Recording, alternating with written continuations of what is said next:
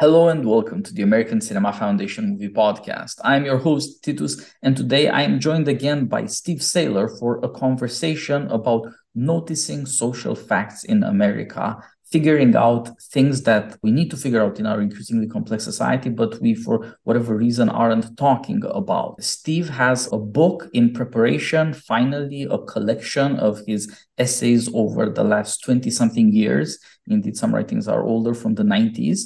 And reading through the galleys today, I've been struck above all by the Steve Sailer law of female journalism, and it sent me thinking about a whole host of issues that we will be debating starting from there. Steve, thanks a lot for agreeing to come back on the podcast. Thanks for sharing your writing with me. As I said previously, I've read you for so many years, and I am happy that finally you are getting in print and bypassing all of the sorts of pieties and proprieties that have kept you out of print for quite a long time. I have to say that a lot of us on Twitter are forever applauding whenever you get a chance to answer to some of the crazier things that prominent elite liberal institutions put out there on the facts of society in America, and that lots of young people admire you for your learnedness. There's something almost academic about your command of so many facts, and of course, long experience, and for your courage to speak out when so many do not. And since nowadays Twitter does not destroy your reach, you have become a more and more impressive resource for so many people. And I can assure you that the prejudice against Steve Sailer and Sailerism is still going pretty strong. Just today, I heard from a very lovely person that person cannot be on my podcast because you are on the podcast, talking about people not yet 30 for another generation. Crazy stuff continues. And so the struggle to remind people that we can find out a lot about American society, we can talk about what's going on before we formulate any policy or come up with slogans, that struggle is ongoing, but it is looking a lot better than it has in a long, long time. So I also think that somehow your rise on Twitter after such a distinguished career as a columnist is somehow a sign of the times. It's maybe the Steve Sailer moment. So as I said, thanks for coming back on the program, and let's start with this. Let's start with the Steve Sailer law Thank of you female very much. journalism. I hope I can live up to that introduction. You come from an age where journalism was not yet so dominated by females, by staffers, by incredibly young people who are, as we have learned over recent years, shockingly activist. Please tell us, how did you notice that journalism had transformed? How did you come to formulate your law of female journalism? I was born in the late 1950s and grew up reading the newspapers and the magazines and the opinion columns. So I try to have a sense of current history of how things have changed and try to keep in mind what things were like. I'm kind of a product of the 1969 feminist revolution, 1969 being a central date in American social history. So by the time I was in MBA school in 1980, it was almost basically the corporate revolution in which women went from being expected not to have substantial careers in the interest of marriage and family to having substantial careers had basically been accomplished probably centrally in the first half of the 1970s. It was sort of a revolution from all angles at once with not a whole lot of resistance. Big employers like the idea of doubling the potential supply of labor. Lots of women liked the idea. Economist Claudia Golden has pointed out that basically, like, her mother's generation was pretty well educated. Right after World War II, they tended to get married young and have children young. And then that left them around age 40 with the kids off at school and all these new modern conveniences to run the home. So housework wasn't the enormous amount of drudgery that had been forever. And so they were getting jobs, but then because they dropped out of college to get their MRS degree when they were 19 or 20, they weren't really that qualified to rise up in the accounting firm and be a partner or anything like that their IQs justified. So it was natural for the next generation, roughly mine, to say, okay, life's long. I want to have marriage, kids, but I need to have a good career as well. So the feminist career revolution was hugely successful with basically all aspects of American life, except the most recalcitrant going, yeah, great idea. All right. So what impact does that have on the culture of our institutions? The initial answer is probably surprisingly little. All right. So women, to my impression, kind of went along with the whole system for a while. But over time, as the number of women has increased and their expectations have changed, and things have gotten more feminized. And so we're starting to see, or have seen, American institutions kind of become more like what they were in Victorian times. They've become very genteel. There's strict rules of proper behavior that are always changing and becoming ever more intense. And it's basically, we've kind of feminized a lot of our organizations because that's how women like it. Now, the questions become, can we function at a very high level like that? And we'll see. It's a big bet we're making, that where we kind of indulge women in their tendencies at the expense of masculine things like getting things done. So we'll see. Yeah, I think nowadays this is most noticeable in maybe the last bastion and, with the least expected bastion of odd American manliness, which seems to be Silicon Valley and startup culture, which is still vastly dominated by men and has produced this crop of 20-something, 30-something billionaires who are brash. And although they seem kind of puny or weak in certain ways, in other ways, they have an incredible manly confidence because, as you say, they define themselves primarily by getting things done, with the result that they are simply oblivious to the fact that in the 2020s, we live in an incredibly feminized society where you're supposed to be much more worried about how you speak your mind and how it might be interpreted and whose feelings might get hurt, and also how this might come back to bite you.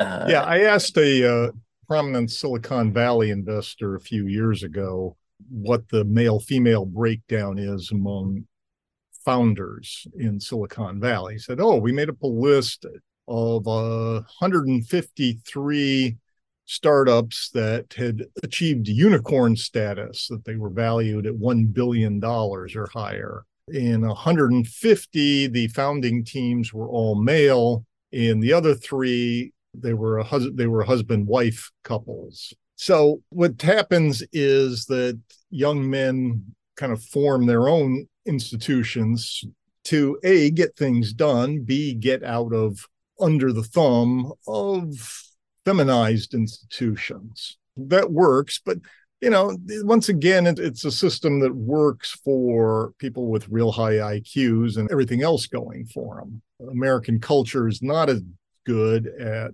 building cultural norms for average people, much less for below average people, because we're not very realistic. Those of us who are above average in intelligence and education are not terribly realistic anymore, very honest or very brave about what the masses of human beings are like and what they need to thrive.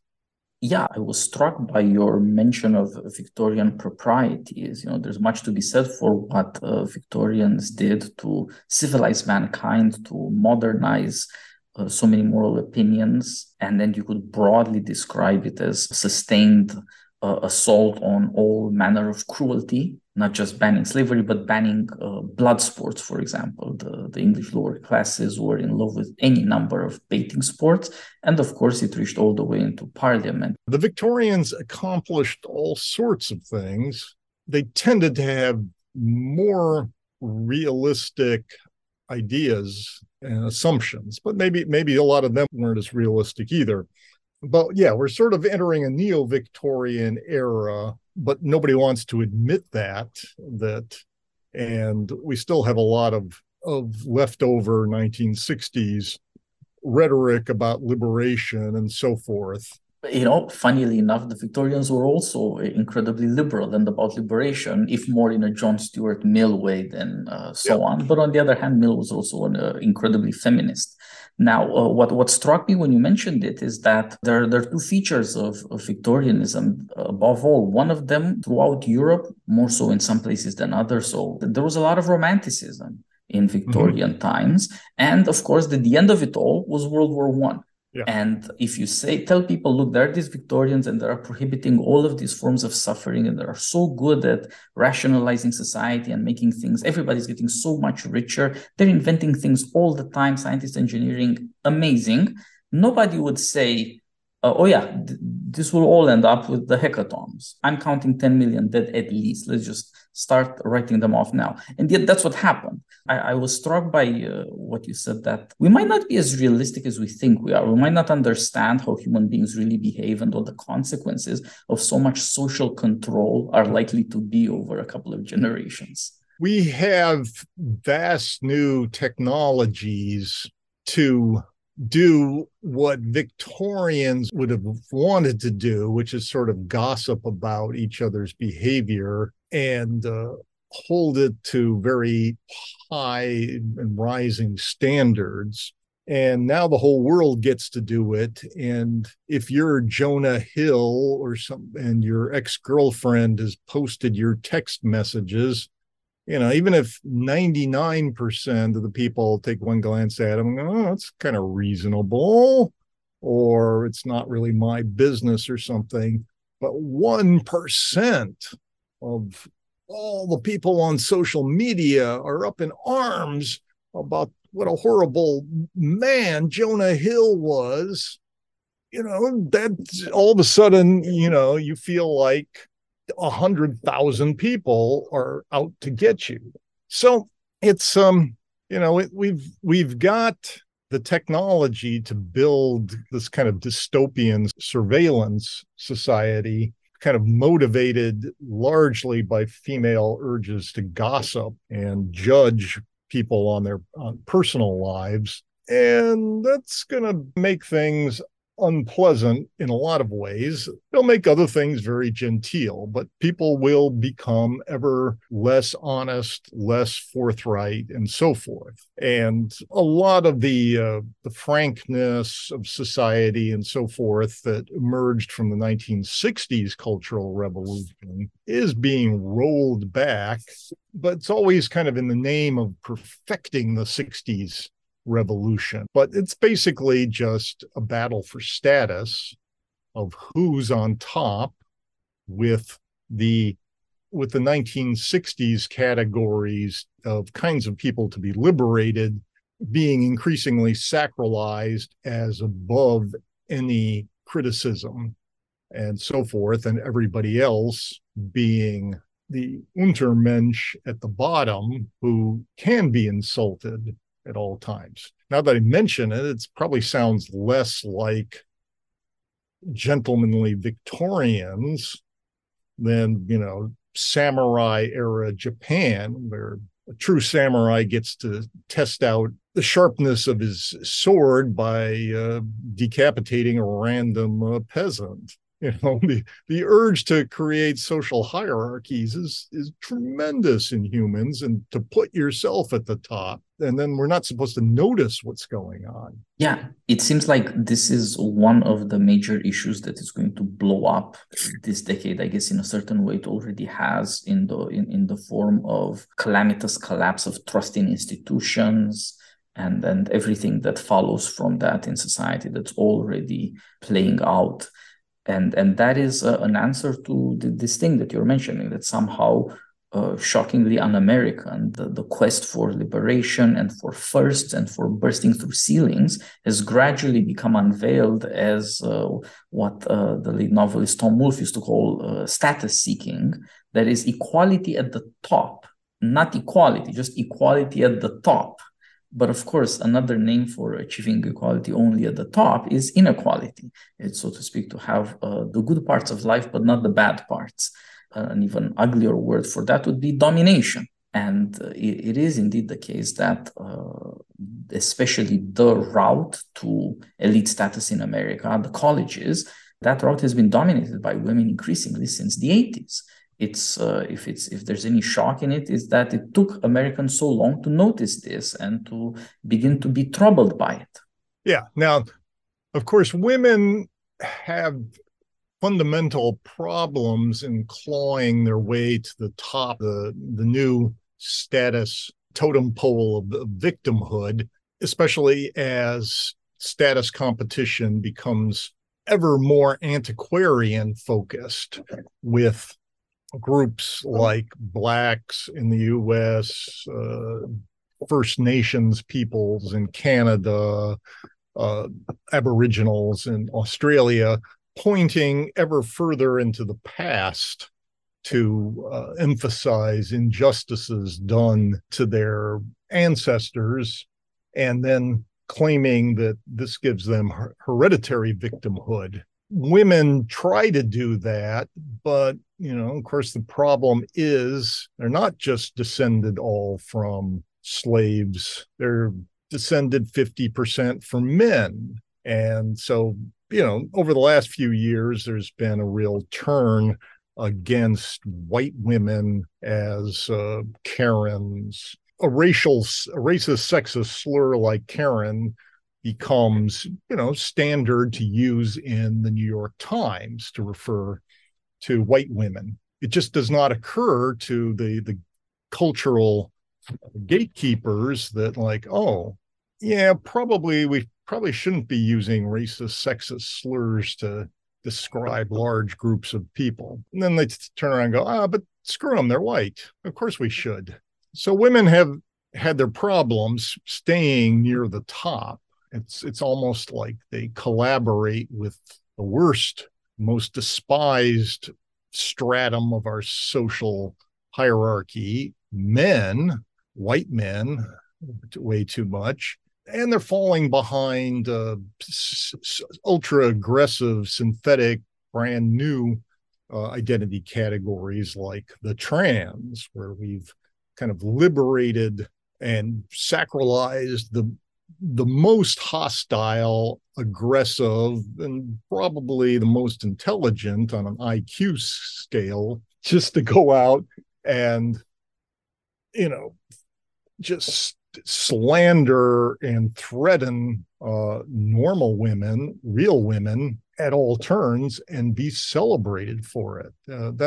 It's pretty nuts that at the top of the pyramid today in the 2020s, Blacks, which is sort of understandable, and then coming out of nowhere, the trans, who get to just declare themselves and then just act out not just their sexual fetish, but all the really nasty parts of the personality that go along with the autogynephilia sex fetish. Yeah. I went to school a long time ago with a fellow who later in life ascended to the status of America's highest paid female CEO. And he was the smartest guy in my MBA program. He was also kind of the most obnoxious, the most aggressive and ambitious. I mean, he was basically a hero from a mid-century Robert Heinlein science fiction novel. I mean, he told me his ambition, he had a whole plan for how he was going to get rich off of outer space. And in 1981, and I was like, isn't the government do most of the rocket ships and stuff like that? He goes, no, that's why I'm studying law and business at the same time, so I can make my vision come true for how I will be the first man to make my millions out of outer space. And I'm like, oh, okay. Yeah, wow, cool. Yeah, I like Heinlein too. And then, maybe 30 years later, I noticed I was sending him a check for $25 every month for his outer space based subscription service. So, the guy's a hero. But what I'm fascinated by is that nobody knows about this category of type of male to female transgender guy who tend to be almost all the ones that you ever heard of before they announced they were going trans, and they usually do it at a late date. And they've managed to keep it completely out of the newspapers. And everybody and all the nice ladies out there, when they read about transgender people, they go, oh, they must be talking about that super effeminate, nice boy who was always, and he must have been bullied as a child and so forth. I'm like, no, this guy was the biggest bully in an MBA program. Come on. Basically the autogynephilic trans fetishists, they're kind of the SEAL Team 6 of cancel culture. Man for man, they pack the biggest punch. A lot of people have figured out, no, you don't want to deal with them. They're too scary. They're too masculine. Just, if all the nice moms out there want to picture it, victims, go ahead, let them. If their daughters want to imagine that, like, oh, well, all these famous men are turning into women, so I can turn into a boy. People have decided, no, we're not going to tell the 13-year-old girls what's really going on with the trans thing. So it's a giant cover up. Tens of thousands of young women are being mutilated in permanent fashion. It's obviously the most remarkable insanity of our times, but it's not the only one. Yeah, it somehow shows this weird combination of something we know from activism much more broadly, a strange sentimentality about a cause that leads to immediate cruelty and brutality to anybody who stands in the way.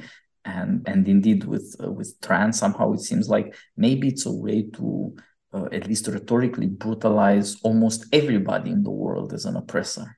If you can find the perfect intersectional juxtaposition of oppression, you have the oppressive equivalent of Jesus Christ.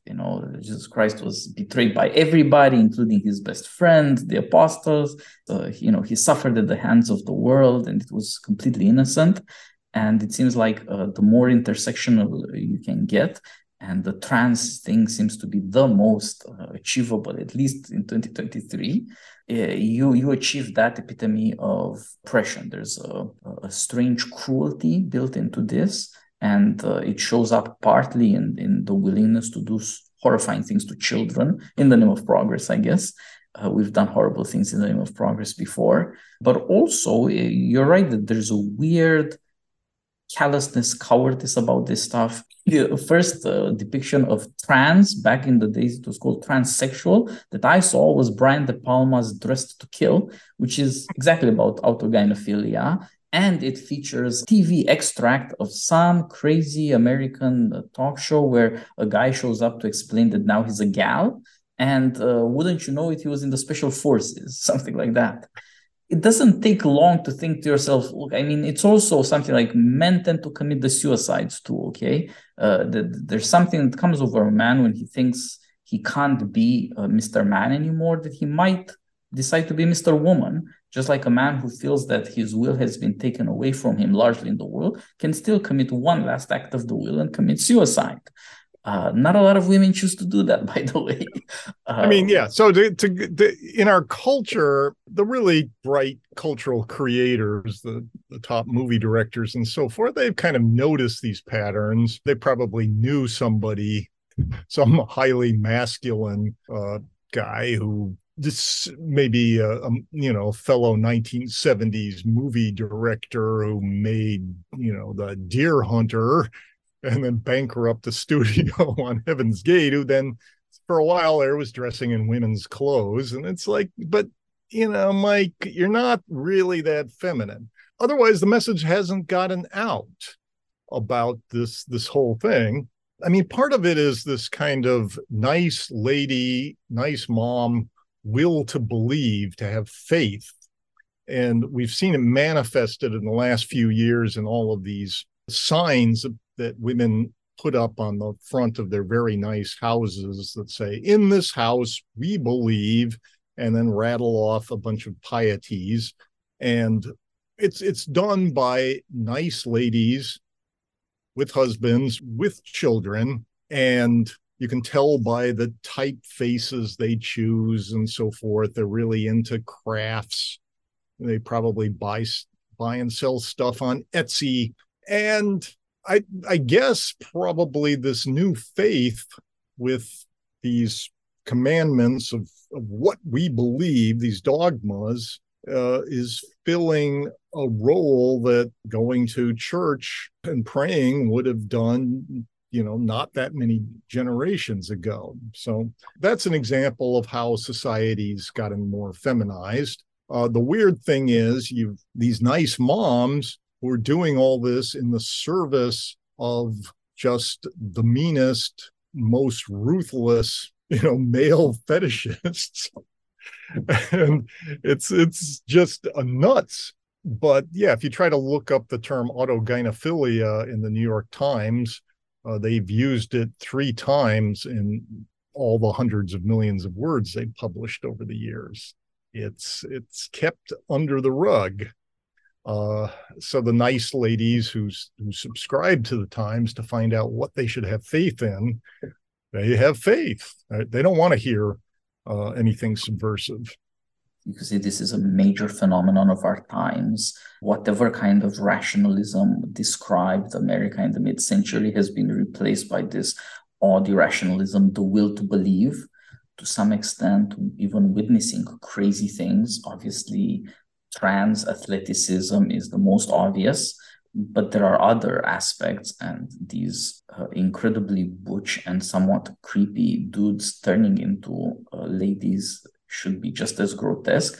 This stuff is, in a certain way, exciting in terms of the will to believe. Ordinary people might notice that it's weird, but they might lack the courage to say something about it. But if you can somehow affirm the lie, if you can find it in yourself to commit to the lie, it is an incredibly special feeling to have. I think it's wildly underestimated just how much it makes people feel that they're sophisticated. The will to believe is the ordinary man's access to a sophisticated worldview. It's almost dialectic. It's almost like a very complex argument you might read in some weird philosopher or some really weird contrarianism that a scientist will do to you. Think of, scientists and their popularizers like to tell people, look, the table you're sitting at is not there. It's mostly empty space. There are just these, just think about these atoms and their electrical charges and so on. And to the ordinary man, that's shocking. Oh my God, the world isn't there. The perceptions aren't there. The world is not what it seems. But the will to believe achieves the exact same thing. What is in front of your eyes is not really there. The world is actually much different than you ever thought it was. There's this entire thing that we can reveal to you by these crazy, crazy people. Yeah. So this kind of Gnostic true reality, is that a man can be a woman, that race does not exist. The science says that, and then they rattle off a bunch of stuff. No, actually, the science does not say that race does not exist. You can send $200 to DNA companies and they'll come back and tell you exactly your racial ancestry to a decimal place. I mean, people have been convinced. There are all these things that the good people believe nowadays, and you're not supposed to question them if you were a good person.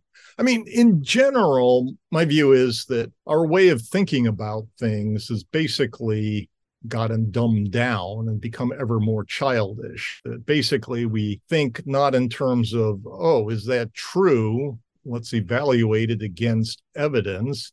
We think, oh, did the person who say that, is that one of the good people or one of the bad people? And usually you can tell if they're one of the good people by what category they belong to. Or if they belong to a good category, but they're saying what the bad people say, then they're bad too.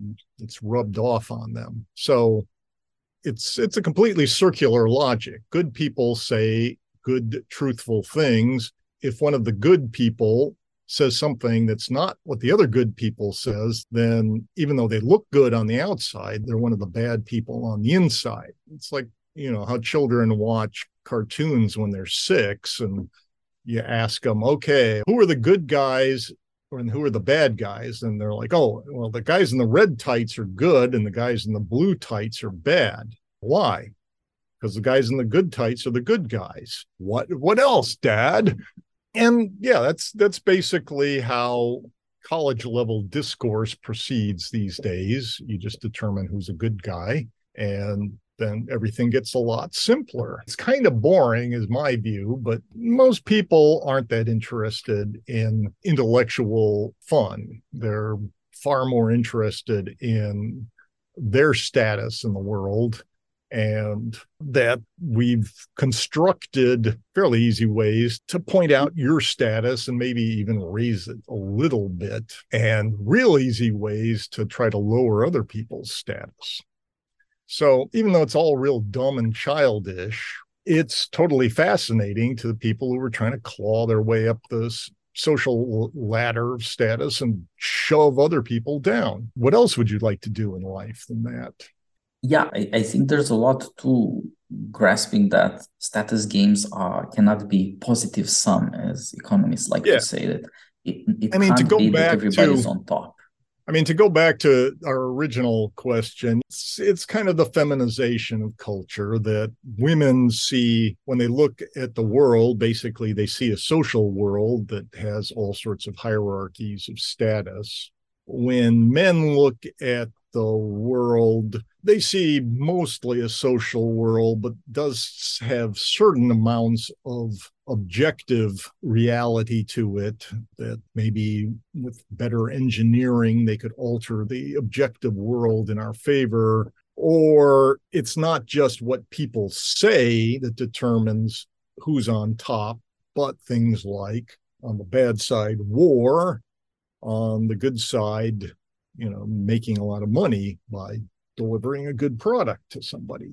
So yeah, we've got a feminized society that's kind of based on what people say about other people, and we should probably say, there's some good aspects of that, but it's probably going too far, and we need to back off toward a better balance between masculine and feminine tendencies. Don't let the men start world wars. Don't let the women waste all the time so nothing gets done. It's just a big hen fight over who said what about whom.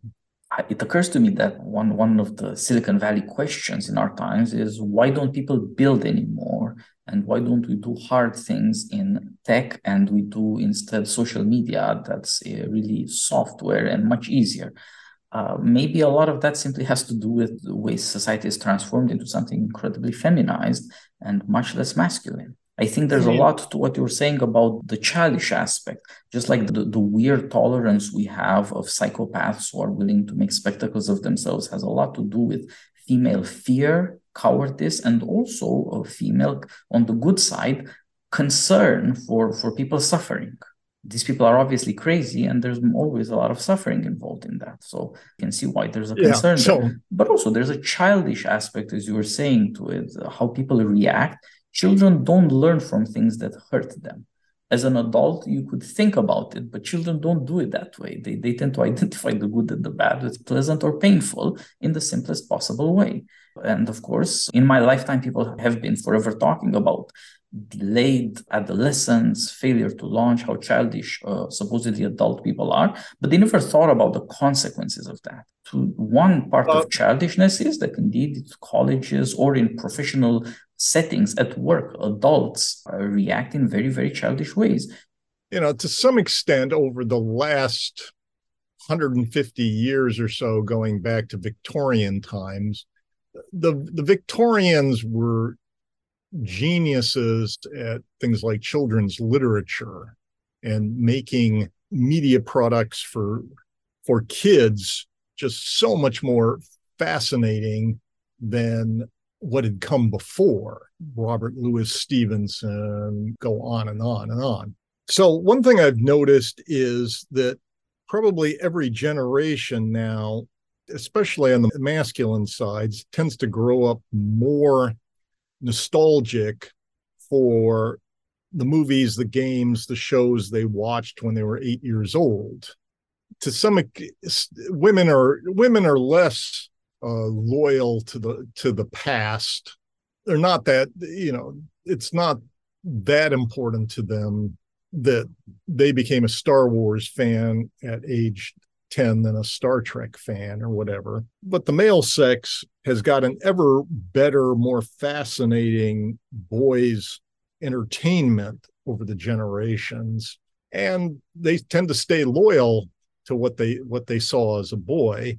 It probably has something to do with what we've kind of noticed of guys sort of checking out, that they've got these fantasy worlds that are more conducive, that involve more shooting bad guys than the real world. And, that has its advantages. Probably a decline in kind of masculine violence and aggression, but whether disorganized crime or organized warfare, but it's also kind of making men a little more irrelevant, and society then gets left even more than before to women to run.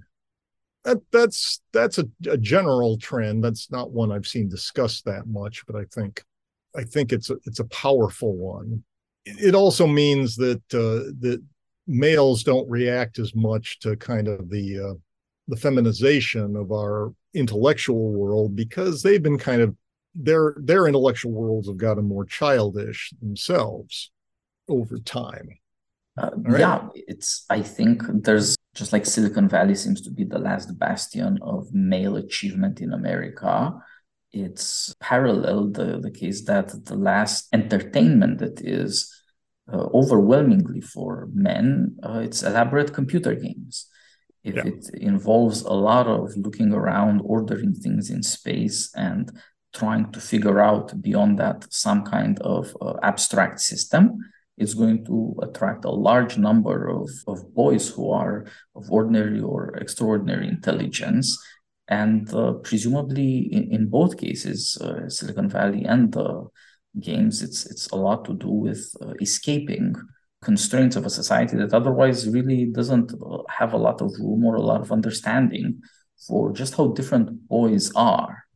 One problem with games is they sort of have less spillover into the rest of the culture, that you're either into games or you're not into games. And I'm interested in a lot of different forms of artistic culture, and I'm also interested in how one influences the other. But I don't know anything about games, and I'm kind of stumped on how they influence movies or novels or popular music, etc., and what are the big trends.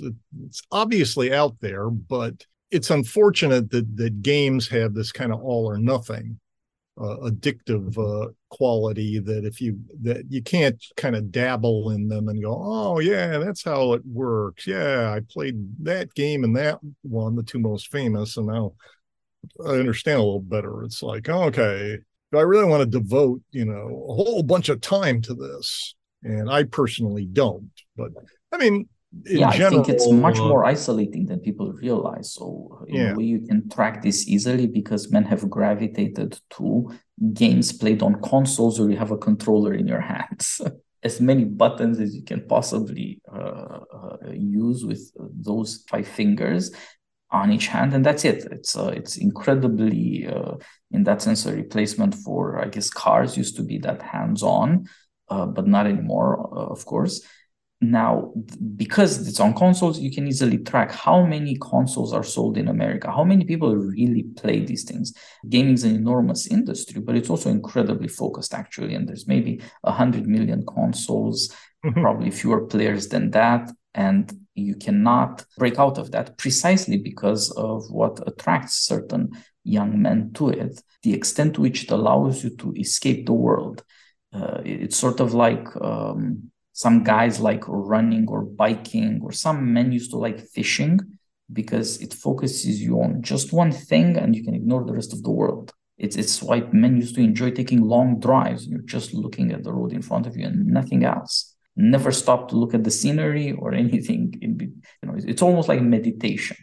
And in that sense, it also replaces therapy for men. You just deal with the game. And it's in a way catastrophic because it has these couple of characteristics. It only involves a certain number of men. It does not have a connection to the culture. And it's also what people call low status. In general, if men want to organize something and compete for status, women will show up to see who wins. High school football is a classic example. Games seem to have had difficulty achieving that. Our society has put huge development into creating this new form of culture, games, that absolutely fascinate the male mind, but don't allow males very well to perform for young women. That doesn't have that much influence on other forms of artistic culture. I don't know what can be done about it. It seems like it's an unfortunate element of our society. It would be better if the huge amount of time that men spent on games these days was somehow better integrated, so that the male element in society could play a bigger role. Instead, we get social media that tends to be dominated by female urges. Let's gossip about other people, and Twitter and everything else. It's easy to get into it. You don't have to commit a huge amount of time to it, although it will end up taking a huge amount of your time. But it always feels like, oh, I could stop at any moment. What's in public seems to be things that are designed for the female mind, social media, and that has more and more influence on culture. I'm this crazed extremist. My view is that men and women are good for each other. President Gerald Ford used to say, he attributed it to Henry Kissinger, but it was an old joke from his speechwriter, that there will never be a final victor in the battle of the sexes because there's too much fraternizing with the enemy. But as time goes by, there's less fraternizing between the sexes. People aren't doing as much as they'd like to. And, these are major problems. So I just reviewed a book by psychologist Jean Twenge in Talkies magazine. Her book's Generations, and she focuses her most important chapter on young women born around the year 2000, and what social media and having a phone in their pocket at all times means to them. And basically, it's isolating, or they're always on view for social comparison. They can always be gossiped. They can always be put down at all times. They can always compare their lives to those of the really pretty girls with the perfect lives and feel horrible about themselves. They don't go out with their funny looking friends anymore, with girls who are their peers in looks and popularity, because that interferes with staying home in their room and scrolling on their phone, where in this world that's dominated by the best looking. And my thinking is that what's happened since the emergence of social media and the smartphone is in reaction to the final victory of the pretty girls, that the kind of homely masses have sort of adopted a bunch of very destructive postmodern social constructionist conspiracy theories about how everything that people naturally think is good, especially in a young woman, like beauty, fertility, charm, cheerfulness, all of this is bad. It's just made up. Good health, slenderness, it's all just made up by the powerful and the privileged to make you feel bad. And all we have to do is just change society's values so that you will be considered the hottest in the future come the revolution. I call that like Sailor's law of female journalism. That I noticed that the most heartfelt articles by women journalists tend to be about how what society really needs to do is to throw out its prejudices in favor of XYZ and adopt ones in favor of ABC, which would have the impact of making me more sexually desirable. You can see the pattern over and over again. It's perfectly natural for women to want to think like this. We have a bunch of academics, who have pandered to this type of girlish thinking, and we now teach it to everybody in college, and it doesn't make people happier. What does make people happier is going out with your friends who, the ones that you fit in with, finding a member of the opposite sex who you fit in with, falling in love, getting married, having kids. Yeah, it sounds old fashioned and all that, but it actually works. And instead, we've developed all sorts of theories about why that's bad, why it's just a conspiracy of the privileged. And, in our new world, you can sit at home in your room and proclaim a cool identity and rise in status. And look how fun that is. Well, it's not very fun. Or it's more fun than sitting in your room if you're the person of a lower status, if you're just, some white person. So you can declare yourself one of the 57 flavors of non-binariness and get a boost up in status by that. But none of this is going to make people terribly happy in the long run, other than a handful of influencers who happen to win at these stupid games. So yeah, I mean, we've got a world that's lousier for young people in a lot of ways. We've got this wonderful, amazing technology, and no, it hasn't made people happier. Yeah, it's we, in a strange way, it is funny that the most feminized the world has been that we can tell is also the world that least is conducive to the happiness of the young, and also even to basics like, of course, the perpetuation of the species, previously considered important, fun, and urgently the matter. I like to repeat this slogan: we do not have space age problems, we have Stone Age problems. It's as weird as putting two together, that somehow beyond powers of people who learn how to manipulate an iPad at the age of 2 will grow up to feel that other human beings are strange, impossible to understand, and very difficult to get along with, except by these elaborate rituals mediated by social media that still leave people alone at the end of the day. An odd situation to have been in, and I think it's only now possible for people to wake up and to realize that all of these things are largely, though not exclusively, consequences of the feminization of society. It's a situation where there's nobody who can tell people to stop worrying so much. The outfit looks fine, your identity is okay, you don't need to stress about this too much, as people used to say. And then it's also the case that unlike dad in the old days, guys in the new days don't know that mom needs a lot of compliments. That mom feels that maybe she's being overlooked, and maybe she is being overlooked, by the way. And so, you always thank mom for things. You always have to reassure women. That's not there. And of course, the young men who might have the confidence and the patience to reassure these increasingly identitarian, crazy people, they're not there.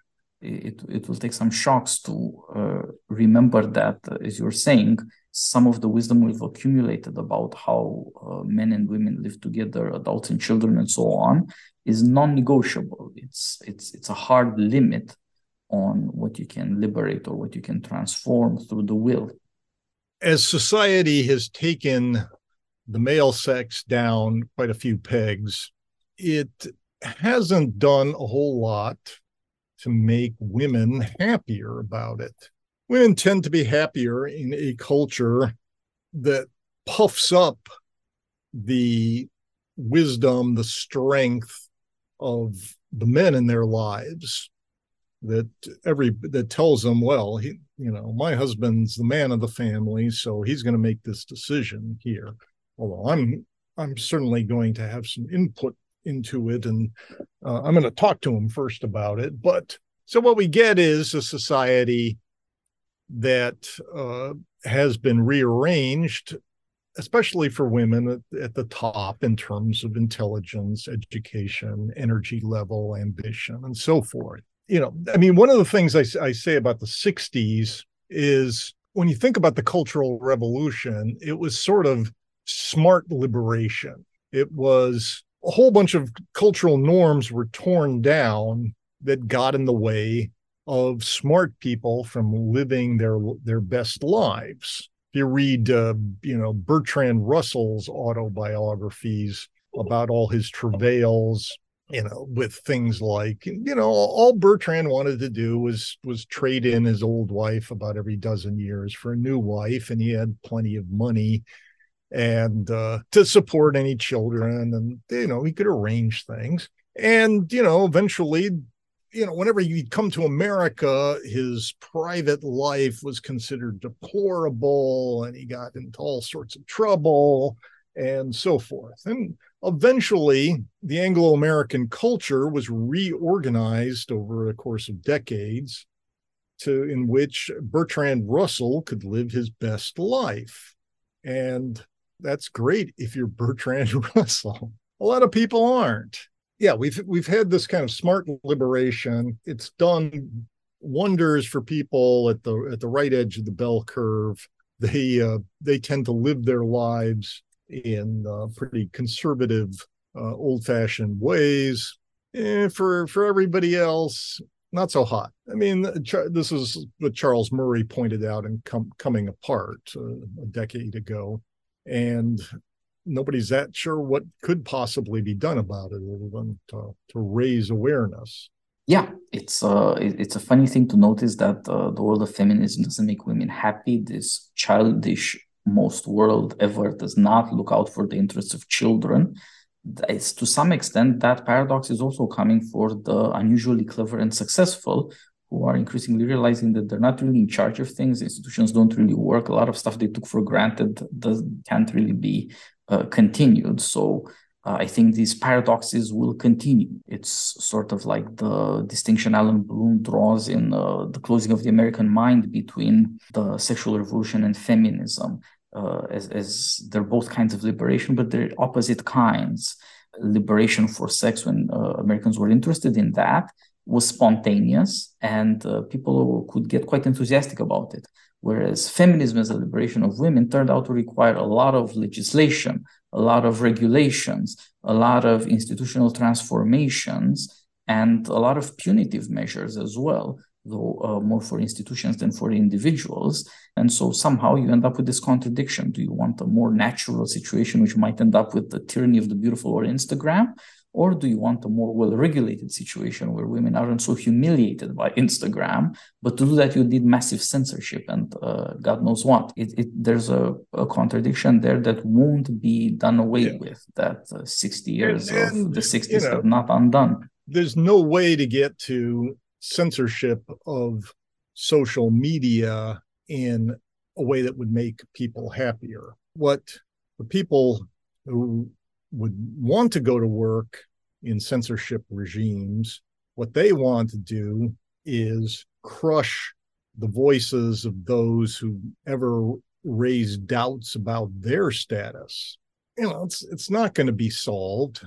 It's going to be capitalism is going to continue to exploit weaknesses in our society and then band-aid over it with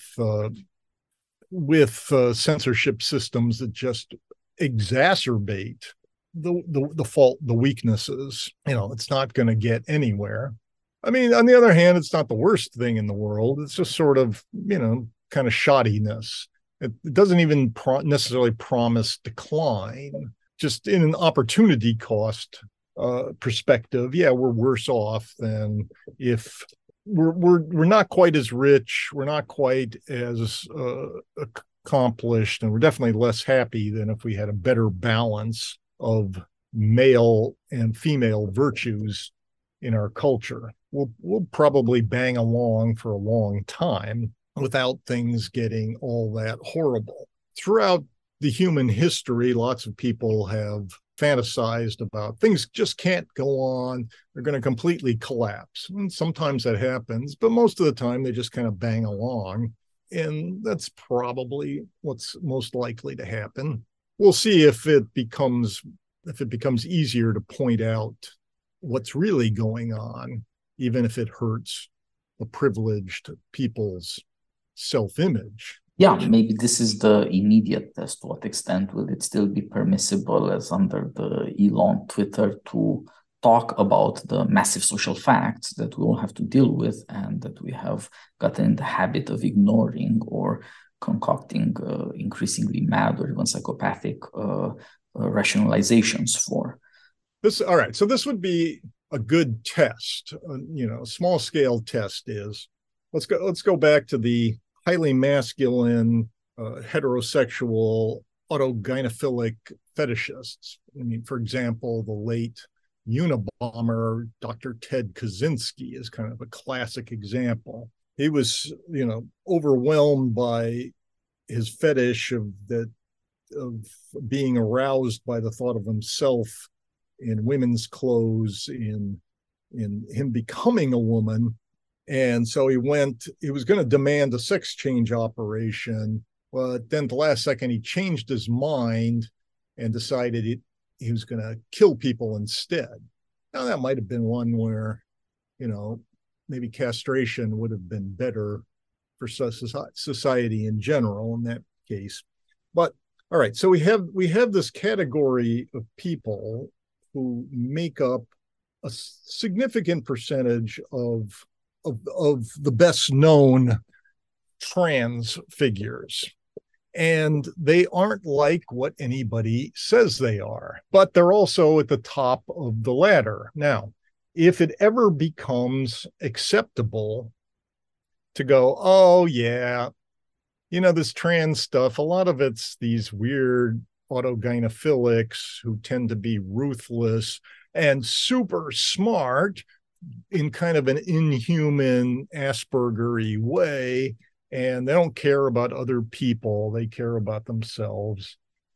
You got to watch out for them. And no, my dear, your 13-year-old pubescent female moodiness has nothing to do with what these guys are doing, and doesn't mean you're a boy and you were assigned the wrong sex at birth. That's just nonsense. Listen to your father. And if we ever got to that point, that would be a good test. Can a sacred category be criticized in harsh terms by telling the truth about them? I spent some of last night typing in questions to a new artificial intelligence chat bot, Claude 2 from Anthropic. And basically every question I asked said the artificial intelligence would come back and say, I'm not comfortable talking about what the numbers are about this about this social issue. I'd rather have a nuanced conversation and where we mention redlining, et cetera, et cetera. This is the future. They've solved the problem of the racist robots, just blurting out facts. They've got huge amounts of code written to obfuscate anything that might bring up something that would be uncomfortable about a socially privileged group. And they've done it all in the name of fighting privilege. Now, of course, nobody seems to notice, we've got a whole different system of privilege than we did before 1969. And for a while there, we didn't have that much privilege. And then it turned out that anybody who was disprivileged before 1969 is now going to be privileged in 2023 and ad infinitum, whether they were ever alive before under the old regime of privilege or not. So we have the system. We're working really hard to keep the artificial intelligence robots from saying anything that's not genteel. And this very feminized language. I am not comfortable. It's a robot. Who cares if a robot's comfortable?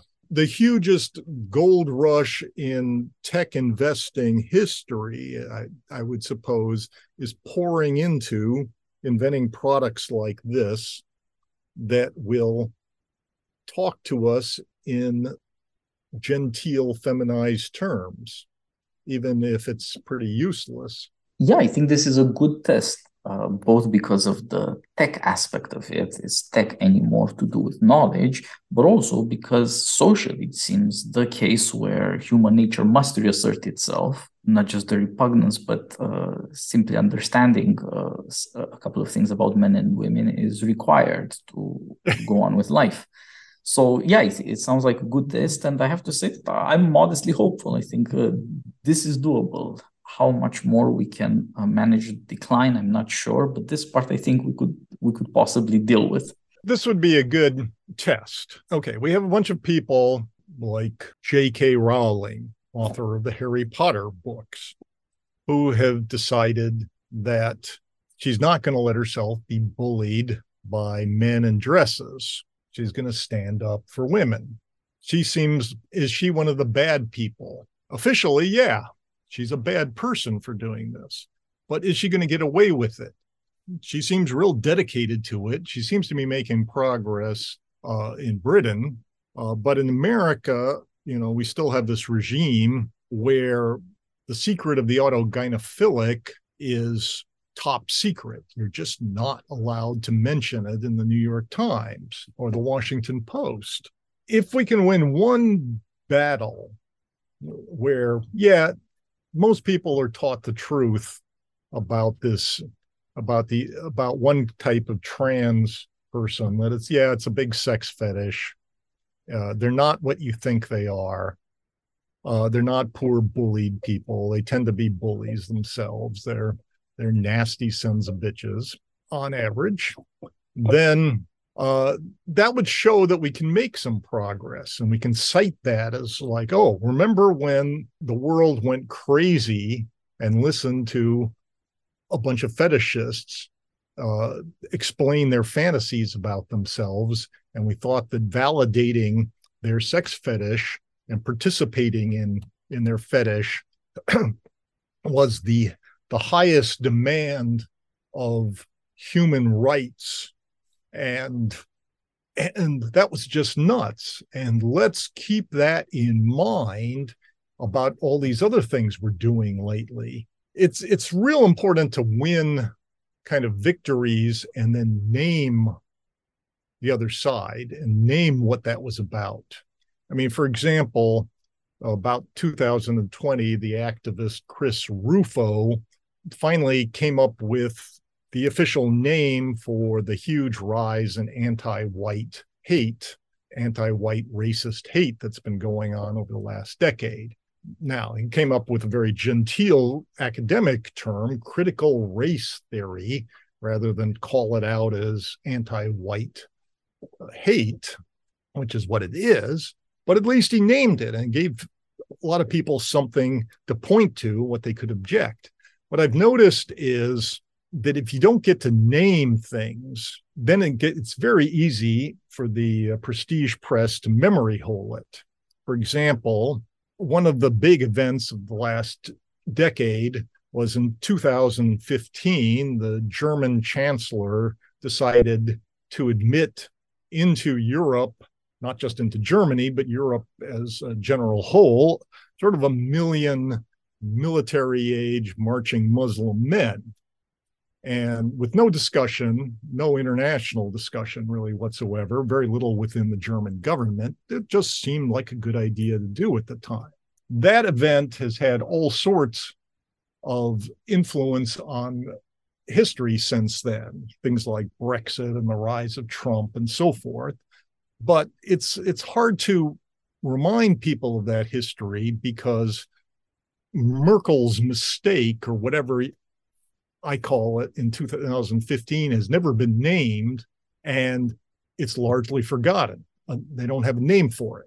Similarly, in 2020, of course, there was the George Floyd mania, which at the time the press decided was going to be the racial reckoning. And that immediately led to the mostly peaceful protests and led to huge increases in homicides and in traffic fatalities, because the establishment told the cops, okay, we don't want you to pull over so many black guys anymore. And the cops, learned the lesson. And so we had depolicing, and more people died, especially black lives were being murdered, and black lives spattered all over the pavement.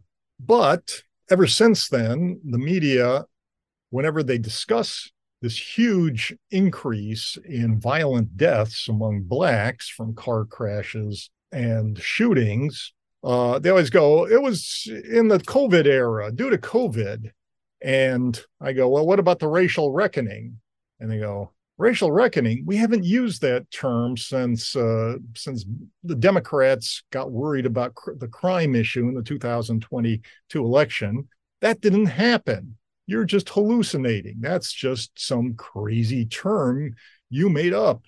So it's easy if you don't have words and you don't agree on them, even if they're not the perfect term, it's easy for the press to memory hole things by it's not going to mention the racial reckoning anymore.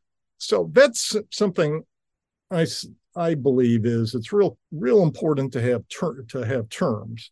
Throughout my life, I've invented all sorts of phrases, and they never catch on. I mean, the more self-explanatory I try to make them, the funnier I try to make them, the less they catch on. What does catch on is just kind of random nonsense that typically shows that you're more sophisticated, so you understand critical race theory, or Mott and Bailey, or jump the shark.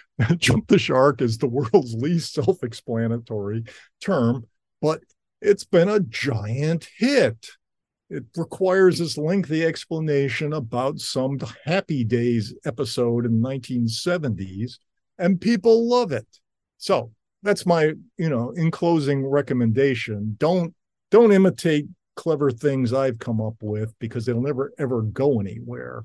Just listen for the most academic, pedantic phrase out there and jump on board with that. Go with that. Go with critical race theory. Well, then, autogynephilia might catch on, right? Yeah, it should. But yeah, I think you're right. It's a very important thing to notice. You need people who can coin things. It's like people who can do jingles. And you either get those people or you're in trouble. Thanks for the words of wisdom, Steve. Thanks for taking so much time for this chat. And good luck with putting together all the chapters of your collection. And I'm looking forward to seeing Noticing actually being published and sold out to what I assume will be tens of thousands of readers. Yeah, well, we'll see. I mean, what we're talking about here is I'm putting together an anthology of some of my better articles over the last, possibly going back to 1973. to a letter to the editor in National Review that kind of adumbrated my future intellectual career. But yeah, putting together an anthology. It may be out by the end of the year in a expensive version and a mass market version in the next year. Yeah, keep an eye out for it. It's called Noticing. So thanks for having me on, and look forward to this. All right. Always a pleasure. Let's do it again next time. Let's do it again. All right. Bye.